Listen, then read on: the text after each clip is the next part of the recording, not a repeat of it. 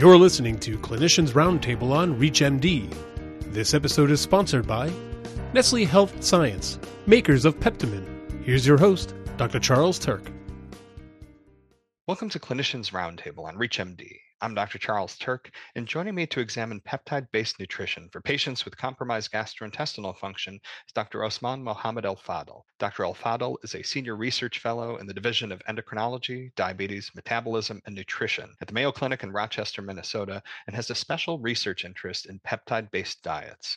Dr. Elfadil, thanks for being here today. Thank you, Dr. Turck. Thank you for having me. So if we start with some background, Dr. Elfadil, would you tell us how food allergies and malabsorptive conditions may impact patients? Malabsorptive conditions essentially limit the absorption of macro and micronutrients. In other words, limit the benefit out of food that we consume. But let me expand this a little bit to share with you some other disease processes that we think it cause GI compromise and impact patients. We have looked into our prospectively maintained large data set, including more than 1,500 patients, trying to figure out what are the disease processes for patients receiving nutrition care in our program, and we're able to identify number of GI compromising conditions. In fact, in our center, 3 in 5 patients receiving nutrition have cancer, including GI cancers, but we are also able to identify other GI compromising conditions like liver or pancreatic diseases, mucosal diseases, gastrointestinal dysmotility, bowel obstruction, eating disorders, and short bowel syndrome. And how do we currently approach providing nutritional care for these GI compromised patients? This is a great question. I always remember that what I was taught by my mentors to consider using the gut as far as it still can be used. And this for a number of reasons, including physiological and immunological benefits for continuing to use the gut. We know using the gut will improve microbiome and has benefits in gut integrity, as well as cost benefit when we compare the cost of tube feeding to parenteral nutrition, for example. However, how we approach providing nutrition care in our center is like, we typically sit with patients, discuss options we have, including plan of management and the need for nutrition therapy support. For example, if we need like tube feeding, we'll be talking to patients about placement of tube. And in our practice, feeding tubes are placed by different services, including interventional radiology, gastroenterology, as well as surgery. The next step will be to discuss the choice for the enteral formula. And the last piece of discussion we'll have with patients is providing them with needed education about nutrition therapy they are receiving, the regimen that will be prescribed to them, and essentially what symptoms to look for and how to report back to us. So if we zero in on peptide-based formulations in nutritional care, how do they work to improve GI tolerance? I will just mention 2 major differences between peptide-based formulations and standard formulas. A is that peptide-based contain mostly oligopeptides, form of di- and tripeptides, versus intact proteins in form of polypeptides, typically in standard formulas. The other major difference is the oil content of both formulas. In peptide-based, we have more of medium-chain triglyceride, while we have more of long-chain triglycerides in the standard formulas. These 2 differences are actually key for why we think peptide-based formulas are better tolerated, because we know oligopeptides are more easily and rapidly passively digested, as well as medium-chain triglycerides easily and rapidly digested too, because they don't necessarily need the complex lipolysis and emulsification processes that's required to digest long-chain triglycerides. As a follow-up to that, which of our patients might benefit from peptide-based formulations?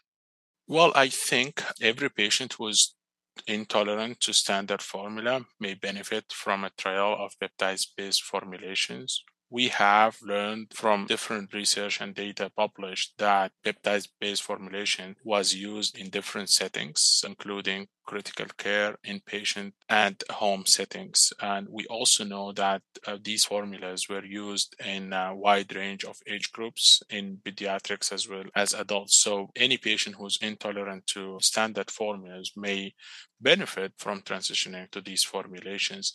But then the question will be whether we know some groups who have higher incidence of enteral feeding intolerance. And from one of our recent projects, we're able to look at large pool of enteronutrition recipients, including around 1,600 patients. And we noted that patients with gastrointestinal dysmotility, as well as patients with neurodegenerative diseases, have significantly higher incidence of enteral feeding intolerance.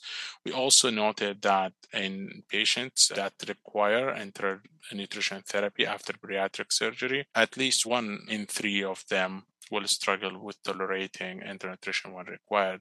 So I find it useful to also have an idea of who may actually develop enteronutrition intolerance, but as general concept, everyone who's intolerant may benefit from peptide-based formulations.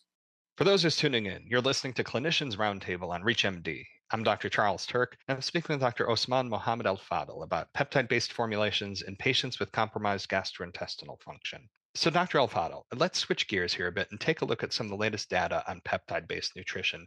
What could you tell us about recent key findings from clinical trials?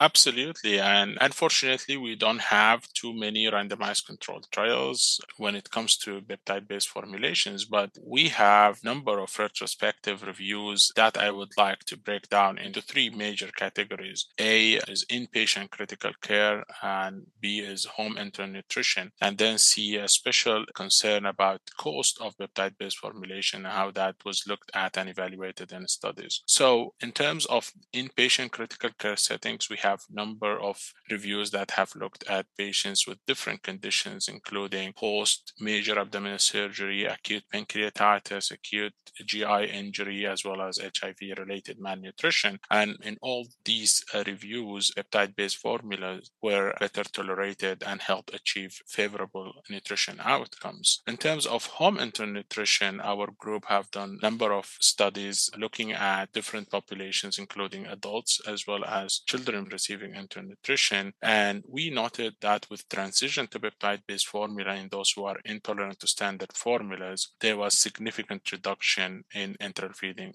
intolerance symptoms.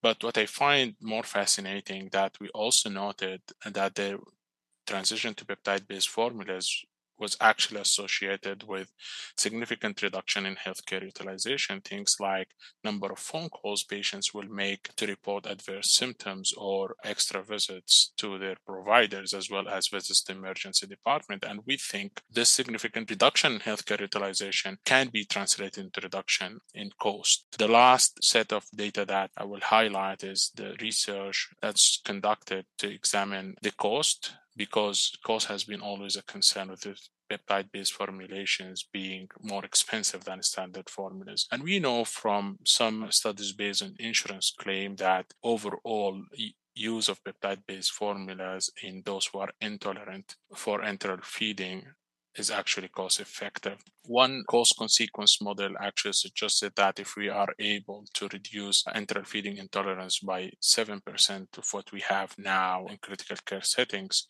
that will lead to overall reduction in cost that will make this approach cost effective. And before we close, I'd like to see if you had any final comments you'd like to leave with our audience today.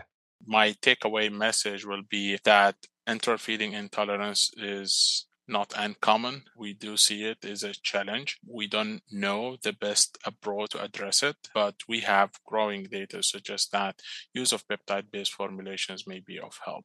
As we come to a close, I want to thank my guest, Dr. Osman Mohamed Elfadil, for joining me to discuss the role of peptide-based nutrition in GI-compromised patient populations. Dr. Elfadil, it was great having you on the program.